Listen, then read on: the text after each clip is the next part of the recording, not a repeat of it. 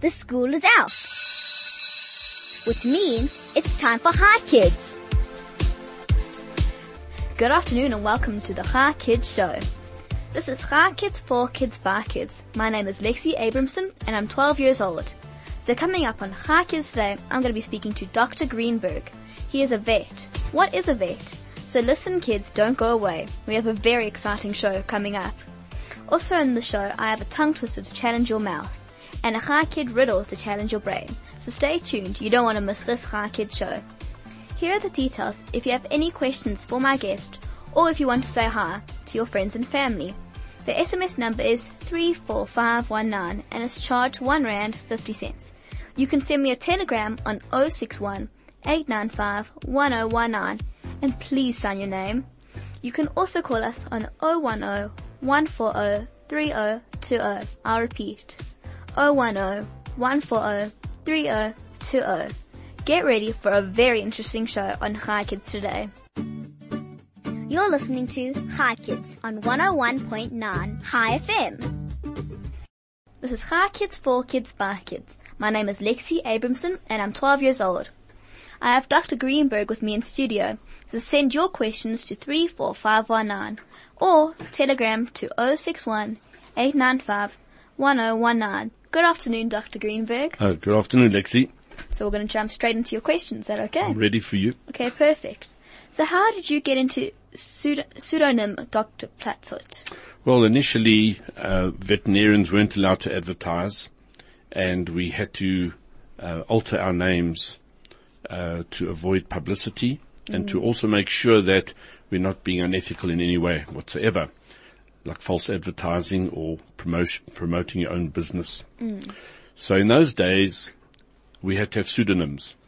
And when I was on 702, they decided on a name in the beginning, which was a bit childish.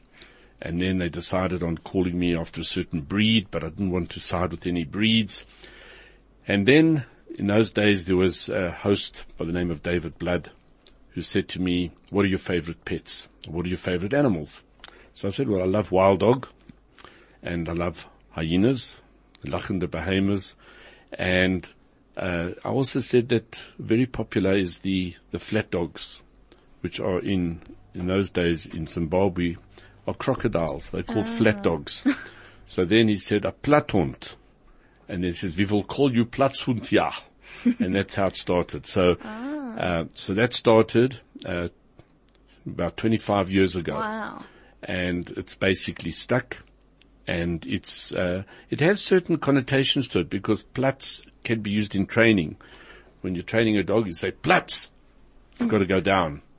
And then you're talking to the Hund. So, Platzhund. And so it was quite apt. It's quite smart, I have to say. And why did you choose to become a veterinarian?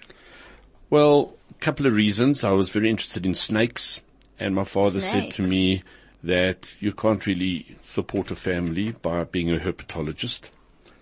And I was very keen just to look after snakes and lizards for the rest of my life. And then he spoke to a friend. He said, well, why doesn't he become a veterinarian? And then I went to see our local vet at that stage, Dr. Izzy Bacher, he was down the road here in Sandringham. And I went to work for him. And he gave me the advice on how to become a veterinarian. I had to learn Afrikaans. I went to the army to learn my Afrikaans. And he also said the best thing to do is to go through Pretoria University. What age were you here? Well, I took an interest when I was 12. Okay. And I was at King David. And a lot of people didn't like my bringing snakes to school. And I used to always be first in the tuck shop because of the snakes in my shirt. And it scared quite a few people. But I was very, very, very, very fond of them. And when I heard that it was very difficult to become a vet, it became a challenge. And that's why I took it on. Because it's a very difficult course. And it's got a great variety because you deal with everything from fish to elephants. And it's this diversity which makes it more interesting. It's one of the professions where it's the least boring because every day is different. Wow. And is it difficult to get into veterinary science? It is very difficult. I know that in those days they used to take 45 people in South Africa. Wow. From all the universities. And today I think there's about 180 applicants a year. That's amazing. And you actually need to get certain levels of marks to get in. And some people used to do a degree to get credits in order to get into Onderstepoort, because that's the only place in South Africa that you can do veterinary science, and possibly one of the best in the world. Mm. And can you explain what ethology is? Ethology is the study of instinctive animal behavior. So it's where anybody who specializes in understanding the behavior of animal species can look at it from an instinctive point of view, or it can be how it relates to other situations and other people. But it's really the study of animal behavior, which in human terms would be anthropology, or perhaps psychology, and ethology is even extended in veterinary science to psychiatry. So if you're a veterinarian specializing in ethology, you'll deal with almost being a social worker to being a counselor, a psychologist, a psychiatrist, and a veterinarian So all in one. Animal feelings. Yes, it's everything about why the animal does what it does. And how do you understand it? Because people don't understand animals anymore. Mm. And you are now to be a pioneer in animal behavior. Can you tell us about this and how you developed the interest? Well, I started the interest soon after I qualified because so many people used to come into the practice with behavior problems. Why is my dog chasing motor cars? Why is it biting the child? Why is it digging in the garden? Why is it jumping fences and running away? Why does it destroy the washing on the line? So all these problems were part of veterinary practice, and I needed to find answers. And when I qualified, there weren't many answers. So you had to think on your feet and try and give answers. And what was happening in my life at that stage was also happening all over the world with other veterinarians being exposed to the changes animals have gone through by living behind four walls in the very small dwellings in cities where people live also in these confined spaces. So dogs were showing the stress of being confined and being understimulated, untrained, uneducated, and we had to find answers for that. And I took a great interest in it, and I'm very happy with all the results that have developed over the years, because it has changed dramatically even since I qualified. So it's a very important part of veterinary science today. Wow. And you work with all animals? Well, in practice, it's mostly dogs, cats, and birds. Do occasionally deal with the odd reptile and monkey, whatever else comes into the practice. But because veterinarians are highly specialized today, most people who've got exotic pets, say bearded dragons or cotimundis or something like that, will want to go perhaps to our exotic hospital at Onderstepoort and get the best to deal with it. There are some vets in practice that deal with, for example, I also deal with rabbits and guinea pigs, but there's other vets that do that as well. And it makes it a little bit more interesting to be able to deal with other species. But in general, it's mostly the normal companion animal. The common pets. Yeah. Do you specialize in working with any animals in particular? I would say that specialization is not what I can do in a private practice where I'm on my own. I try to deal with everything that comes through the door.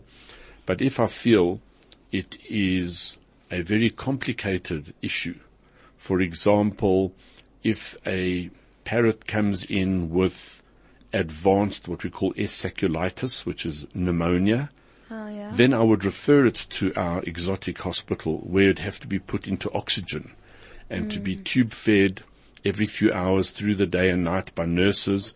And that intensive care is not something that you can do in private practice. But certainly there are certain things that we can do that are simple, but the more complicated cases all get referred to the specialists who do that all day. And what animals do you feel the most challenging to work with?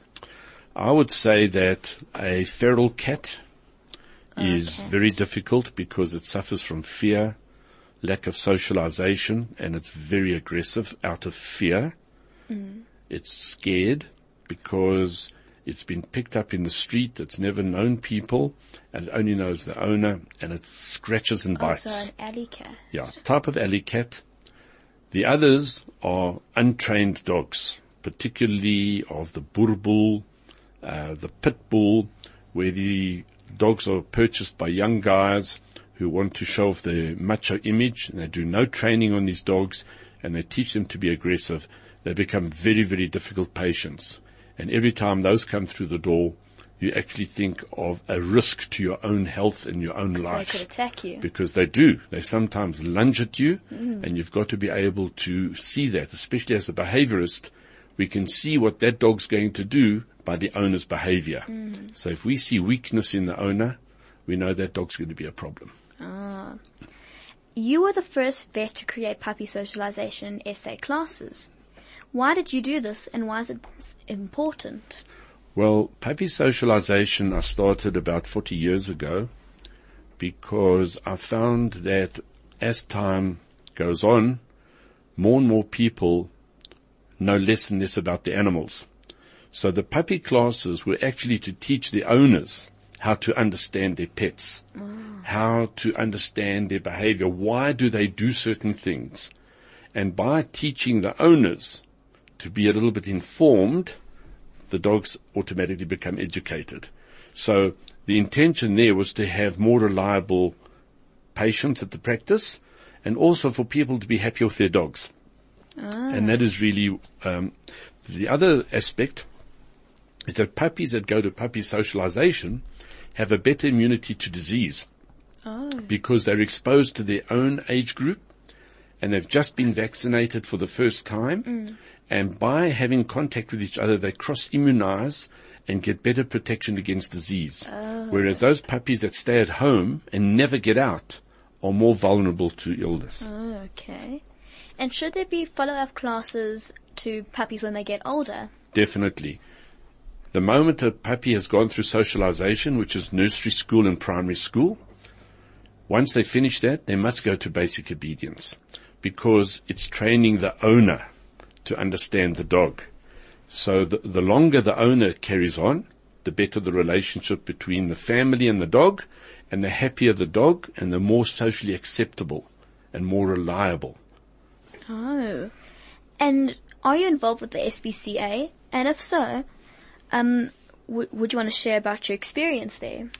Well, for a period of 10 years, I was honorary chairman of the Sandton SPCA, and I thoroughly enjoyed the contribution I made towards that organization. They do a lot of wonderful work.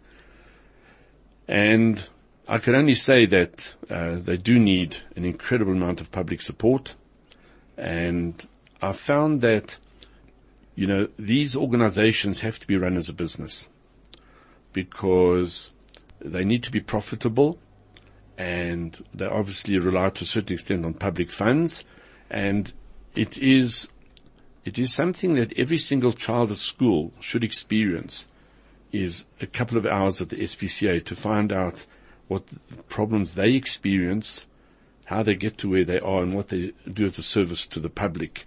And I would say that the experiences that I've had there is the disappointment in human beings who will abandon dogs because they're digging in the garden, or they don't match the furniture, or they're destroying something inside the house, or they're biting the child. They won't do anything to prevent the problem, but they feel they've got the right to buy a dog. And what they do is they then relinquish it to the SPCA, and then it goes to another home. But that dog's also got a problem already. So then it goes to another home and has a further problem. And some of these dogs get rehomed and recycled quite a few times. So all the problems you see there are man-made. And And with dogs who are adopted when they're older, do they have more behavior issues than when puppies are adopted when they're small? Right. It's always better to adopt a puppy because you can mold that puppy to your lifestyle. You do the training, you do the early socialization, the imprinting, and once they're in that impressionable period, you can do much more to make them obedient, socially acceptable, and very good pets. But once they are rescue animals, they've already got set ideas, and they can be a problem. Certainly, many dogs that are homed by the animal welfare organizations are evaluated as to whether they're safe with other dogs or safe with people, and a lot of them are in fact socially acceptable, but their tolerance towards other animals is sometimes a problem, and many animals are adopted which have got already baggage. So one of the most common problems we see at the moment is some of these animals that are abandoned at animal welfare have been rescued from rural areas or in low-income areas, and now they are taken on by an animal welfare, and they say to the people, you must let the dog sleep inside the house. So the dog's been living outdoors for 5 years. It gets into the house, it's claustrophobic, there's no grass, there's no plants, there's no fresh air, and these dogs have to sit inside while people are sleeping at night. They've got to hold in everything till the morning, and these dogs become destructive. So what happens is people give them back to the SPCA because they don't understand that dog doesn't want to be inside the house. It doesn't understand being in that confined space.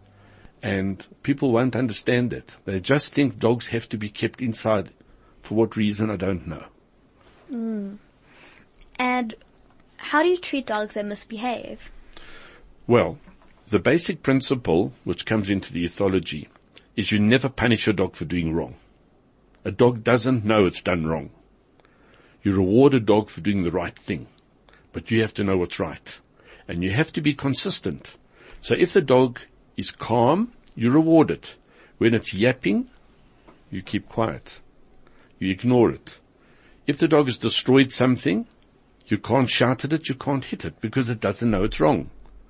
So when you teach a dog at training, they don't do these things because they've got a different mindset. They're not frustrated, they're not fearful, and they've got some kind of parameter. They've got boundaries, and that is where it all comes into that. But the basic principle is you reward good behavior and you ignore bad behavior, and you do what they call repetitive conditioning. You keep on rewarding them for doing the right thing. Wow. So let's take a quick song break and we'll be right back after this. You're listening to Hi Kids on 101.9 Hi FM. My name is Lexi Abramson and I'm 12 years old. Now let's carry on with the questions with Dr. Greenberg. So you have spent many years on radio and writing columns and articles for magazines.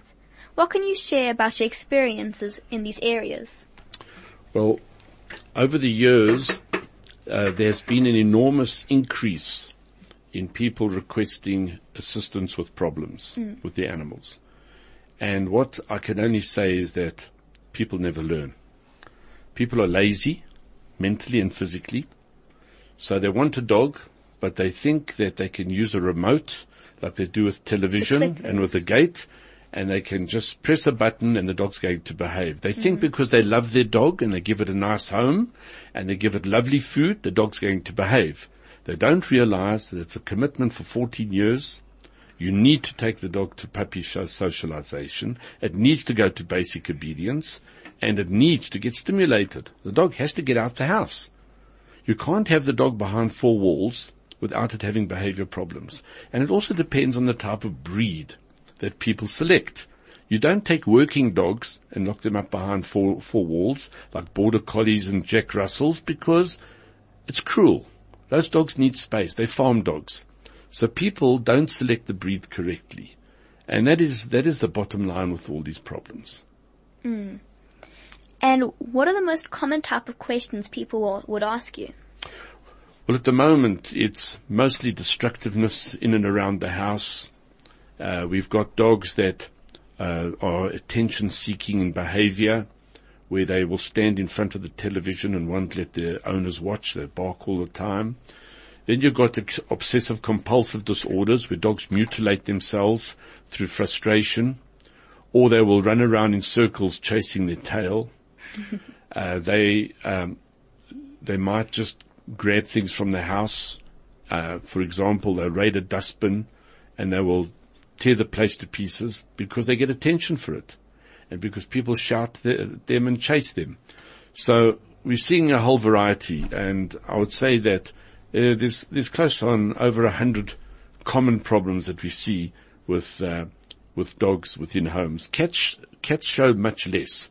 Cats are more aloof, more independent. And we're also seeing problems with parrots plucking feathers, screaming, shrieking, because people give too much attention when they're young, and when the novelty wears off, they drop their attention span, and the animals get separation anxiety. So if you want to put something right at the top of the list of problems, it's separation anxiety. And there's a whole range of separation anxieties. And are there any things that we should be aware of with dogs' body language? Well, this is where puppy training and obedience training comes in, because you have to understand the body language of the dog to know what the dog is doing and why it's doing it. But people don't see that. They misinterpret it. For example, when they come home and the dog's messed on the carpet, they see the dog slinking away, and they say the dog knows he has done wrong. He's guilty. Now, first of all, animals don't suffer from guilt, and they don't know they've done wrong. What that dog is seeing is the owner's face, and remembers that when the owner looked like that last time, they got a hiding. So they are going into a submissive mode to preempt punishment. So people don't understand that. They also say dogs are jealous, and dogs can't be jealous. What they're doing is they're saying the same thing to their newborn baby that they used to say to the dog before the baby was born. So when they're saying, "Hello, my darling," so what happens? The dog comes there, because that's what they used to call the dog, and the dog tries to put its nose between the baby and the mother. Oh, he's jealous. He can't be jealous. All he's doing is defending his status and responding to the same signals that it was trained to follow all these years. And then the dog gets pushed away and rejected. So the dog starts developing behavior problems. So this is why people today do not understand the body language of dogs. They don't understand why they do things. Very often it's misinterpreted. In fact, 99% is misinterpreted. Oh. And why is diet important with animals in general, and dogs in particular? Well, you see, dogs have to eat dog food because it's scientifically formulated and balanced for the species and for various age groups and for various health issues. For puppies and adults. Yeah, so you've got puppies, adults, and seniors, and then you've got certain breeds require certain diets, and then you've got with diabetes or kidney problems, you've got special diets. Veterinary science is more advanced in diet than the human species. And what people fail to do is stick to the food, because they're not only feeding the dog food, but they're feeding human food. And what they are doing is they're imbalancing the balanced dog food. They're then teaching the dog to beg, and they're teaching the dog to be fussy, and they're causing health problems because most dogs are allergic to human food. So they start like getting chocolate. it. Yeah, there could be chocolate, there could be bread, cake, biltong, whatever you give to that dog. The dog must only eat dog food. So it must eat dog food, whether it's pellets or cans, and if it gets treats, it gets dog treats, because they have been tested to be effective in dogs. And that is where people make a mistake. Oh. And is it a problem if dogs become overweight? Obesity is in about 85% of our pets in the cities, because people are overweight. People don't know how to eat themselves, so they don't know how to feed their dogs either. And a lot of people think that a fat dog's a healthy dog, but most of these fat dogs get premature arthritis. They get diabetes, they get irritable bowel disease, they tend to develop things like Cushing syndrome, hypothyroid, and even heart and kidney disease. So an overweight animal has got a shortened lifespan. And one of the researchers has said that if your dog's 30% overweight, there's a chance that your dog's lifespan is shortened by 30%. Ooh. And we get dogs coming in that are 100% overweight. And as soon as they get ill, people start crying. And they always blame somebody else in the family for having fed the dog. It's either the grandmother in the cottage or it's the husband while he's watching TV. But nobody takes full responsibility and sit down and say, what's right for the dog? If I love my dog, I should feed him properly. I want him to live long and I want him to be healthy. And a healthy diet and the right quantity is a healthy dog. Yes. And when choosing a pet, what should one think of before deciding? That's a very good question because people don't do this. You've got to say to yourself, what type of home do I have? If I'm behind four walls, no working dogs. How much time have I got to walk my dog? If I can't walk a dog, preferably get a teddy bear. If you want a dog because you've got issues, you want to cuddle something at night, you want something to sleep on your bed, you want something to love you a lot, get a teddy bear. But dogs need to be dogs. And it's important that you decide right in the beginning what suits your lifestyle. So if you want to live in a townhouse, think of a Pekingese. If you want to live on a plot on a farm, get yourself a Border Collie or a Jack Russell. But speak to animal behaviorists or veterinarians and say, right, this is how I want to live. What breed should I choose? And not only do you choose the right breed, you've got to choose the right sex of dog, and you've got to decide what type of commitment do you have. If you've got only 15 minutes a day to spend with a dog, rather have quality 15 minutes than kiss and cuddle the dog on the couch for 24 hours. Because that's not what a dog wants. A dog wants to be a dog. It wants training. It wants exercise. It wants discipline. And wants to be rewarded for doing the right thing.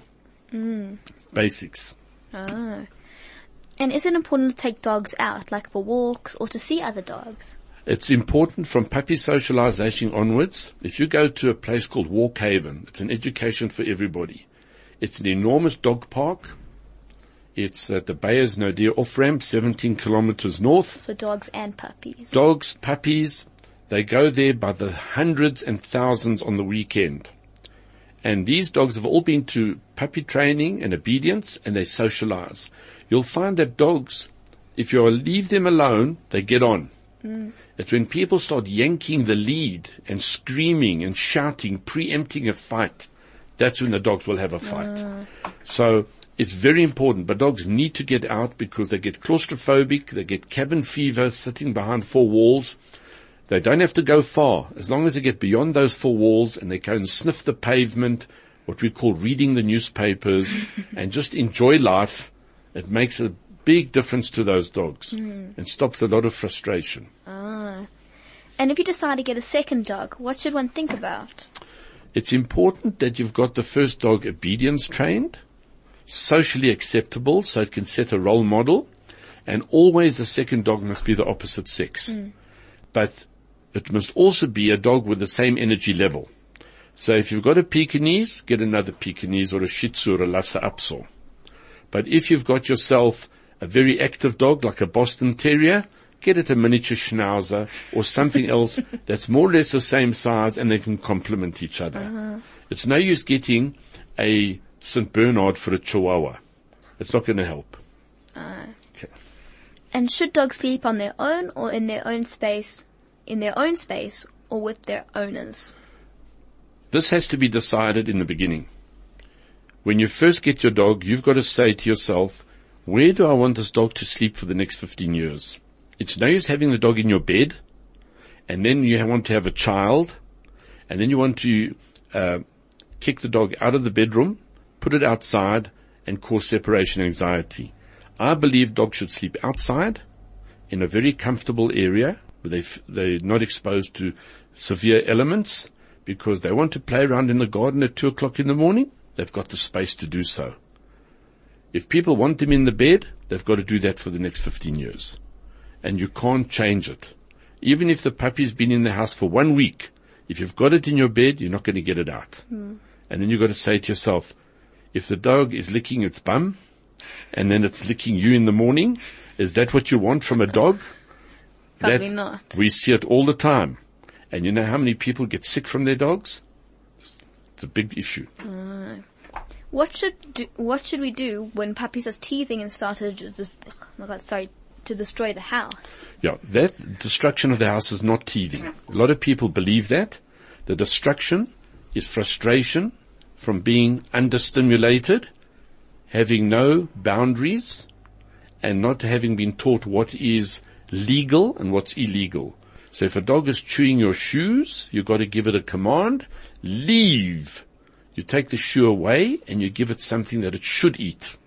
So the dog doesn't become aggressive because you're removing its trophy. The dog learns that eating something appropriate is being rewarded. So that goes back to training. Okay. Are all dogs hunters, or what should you do if your dog attacks a bird in the garden? Most of the dogs that kill birds, a lot of dogs that will attack cats and whatever, are purely unsocialized dogs. They're just left to their instincts. So all dogs who are not trained end up being almost like predators. So they've got nothing else to do. So there's a bird in the garden, they chase it, the bird flies away, they get a power play, and now they're going to try and stalk the next one. And they eventually do.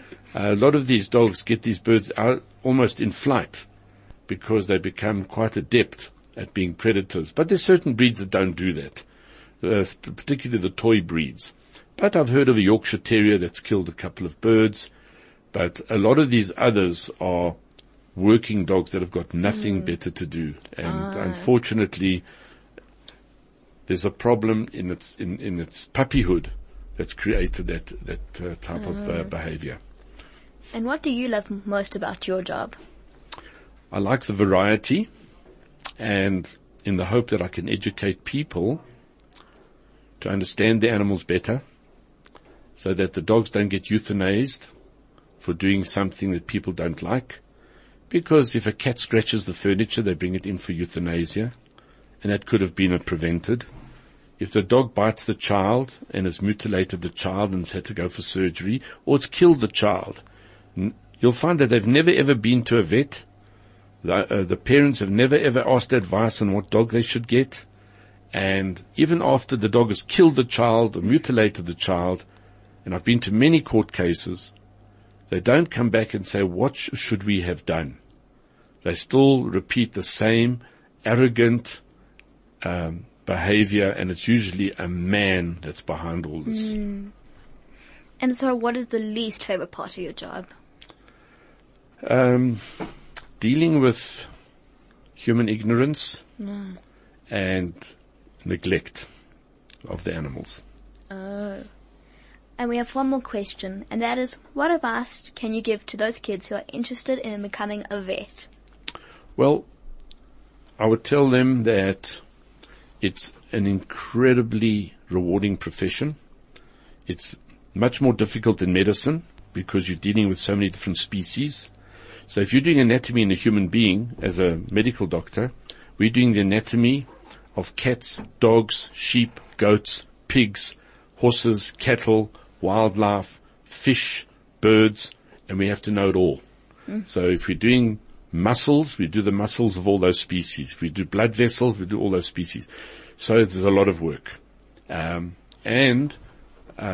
When you qualify, you obviously can branch out into any field. You can go into education, pharmaceutical companies, lecturing. You can do small animal practice. You can do gynecology in horses. You can do exotic pets. There's many avenues that people can specialize in. And this has been Hi Kids for Kids by Kids. My name is Lexi Abramson, and I'm 12 years old. Thank you to my guest Dr. Greenberg for coming on Hi Kids, and thank you to my producer Mandy and Craig for pushing the big red buttons. Join us tomorrow for another Hi Kids show, only on 101.9 Hi FM.